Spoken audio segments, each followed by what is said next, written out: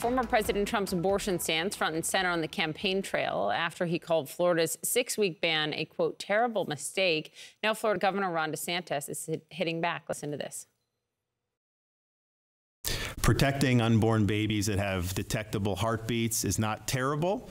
It's noble, it's just, and it should be something that anyone says that they're pro-life would embrace.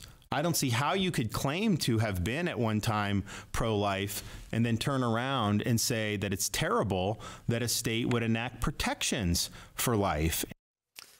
So let's take a look at this, because Trump's position on abortion has evolved over the last 25 years, and that evolution is something his Republican rivals have been quick to attack. Take a look at how that position has changed over his decades in public life. I'm very pro-choice. I hate the concept of abortion. I hate it. I hate everything it stands for. I cringe when I listen to people debating the subject. But I just believe in choice. I'm pro-life. You're pro-life, but you do think that there should be exceptions for rape and incest. Yes, and life, the health of the mother, the death. Do you believe in punishment for abortion, yes or no, as a principle? The answer is that there has to be some form of punishment. For the woman? Yeah, there has to be some form. We got it back to the states. We did the Roe v. Wade thing, which they've been trying to get it done for 50 years. I got it done. I believe in the 3 exceptions for rape, incest, and the life of the mother. I believe in that. Without the exceptions, it is very difficult to win elections. Would you sign federal legislation that would ban abortion at 15 weeks? No, let me just tell you what I do. I'm going to come together with all groups, and we're going to have something that's acceptable. I mean, DeSantis is willing to sign a 5-week and 6-week ban. Would you support that? You think that goes too far? I think what he did is a terrible thing and a terrible mistake. As you can see, it is quite an evolution. With us at the table, the co-author of Politico's New York Playbook, Emily No, Washington Post national correspondent Philip Bump, and Semaphore Politics reporter Shelby Talcott. Yes, people change, Shelby. But he's changing back and forth kind of right now, because he's criticizing some of the most strict bans that, by the way, Dobbs has allowed to happen, while also saying, but I'm the one who got all these conservative justices on the court, and I'm therefore responsible for getting Roe overturned. Yeah, he's sort of trying to play both sides here. And so in a way, he is kind of almost, in my opinion, moving over to the general election early. And he's trying to figure out ways to get some of those more moderate, socially moderate voters on board, while also reminding the ultra-conservative religious voters, well, last time around, I did X, Y, Z for you guys, so you should still be with me, even though I'm saying something different this time around. And that has really frustrated the anti-abortion activists, as we've talked about here before. The thing is, that frustration hasn't really translated into any changes in support for Trump in a primary election. I'll dig in on the primary in a second, but Emily, the idea of I'm triangulating back for the general election right now when you got 3 Supreme Court justices where your threshold was literally opposition to Roe versus Wade, and therefore that is exactly what they did, which has allowed everything on the state level. Like, how do you get to do that? Because you're Donald Trump, and That's he isn't held to account answer, by Republicans. But it's right. He isn't held to account by Republicans, by his party, in the way that he should be. Shelby is right that he's playing both sides. He shouldn't be permitted to. He should care what Ron DeSantis, as his primary opponent, says. He should have his words used against him. He shouldn't be able to appoint justices to the Supreme Court that hurt Dobbs, that hurt Roe. He shouldn't be able to go on and call a 6-week ban in Florida a terrible mistake. But he can say whatever he wants. He says what's politically expedient, and no one cares. No one else is competitive at this stage in the Republican primary as Donald Trump, who's 40 points over Ron DeSantis. So good for Ron DeSantis for trying to stick up for his state, for his policies, but Trump says what he wants. Isn't the reality that it doesn't really matter what Trump says on this right now, because he got the court so dramatically changed that he got this ruling that is going to be here?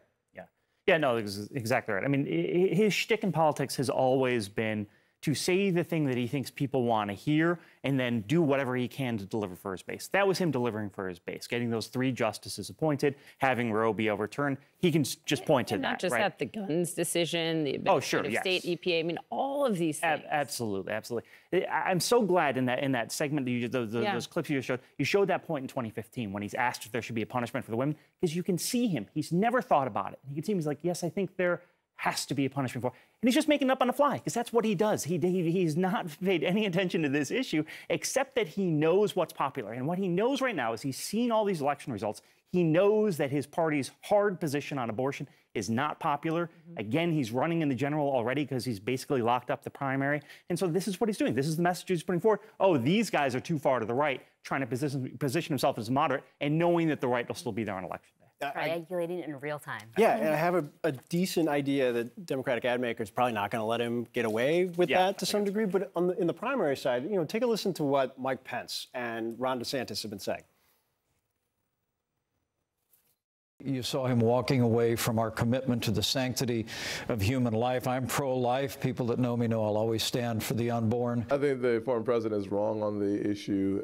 He was a pro-life president. We need a pro-life president in the future. For him to then attack people like Iowa, South Carolina, Florida, all these other states, I thought was a big mistake. But look, I mean, I think he's taking positions that I think are different from what he took in 2015 when he first came onto the scene. Senator Tim Scott was in there as well. Iowa is the state that everyone's been looking to for some type of sign that this is having an impact. Is it?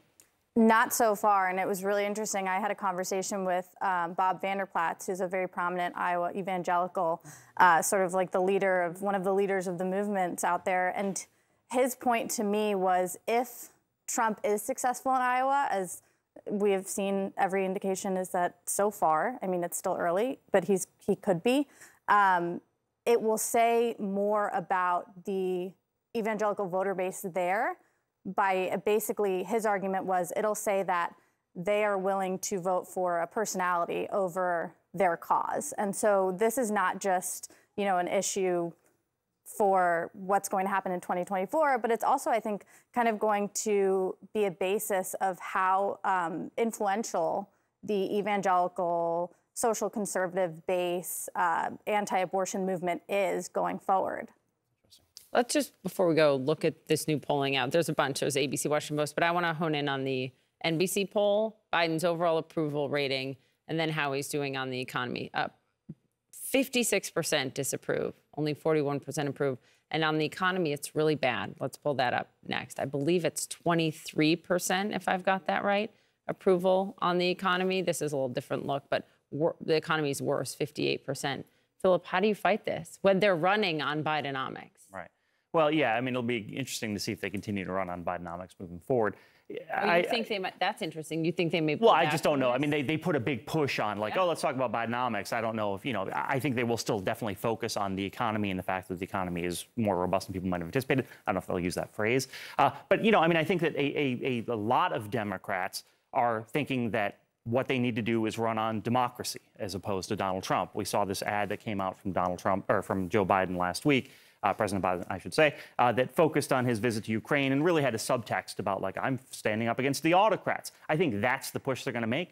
2020, he got elected president not because he was so popular, because Donald Trump was so unpopular. That's definitely part of what they're hoping will happen again in 2024, should that be the matchup. And he's giving a speech on democracy soon, so we'll see if that pivot happens. Emily, Phil, Shelby, thanks, guys, as always.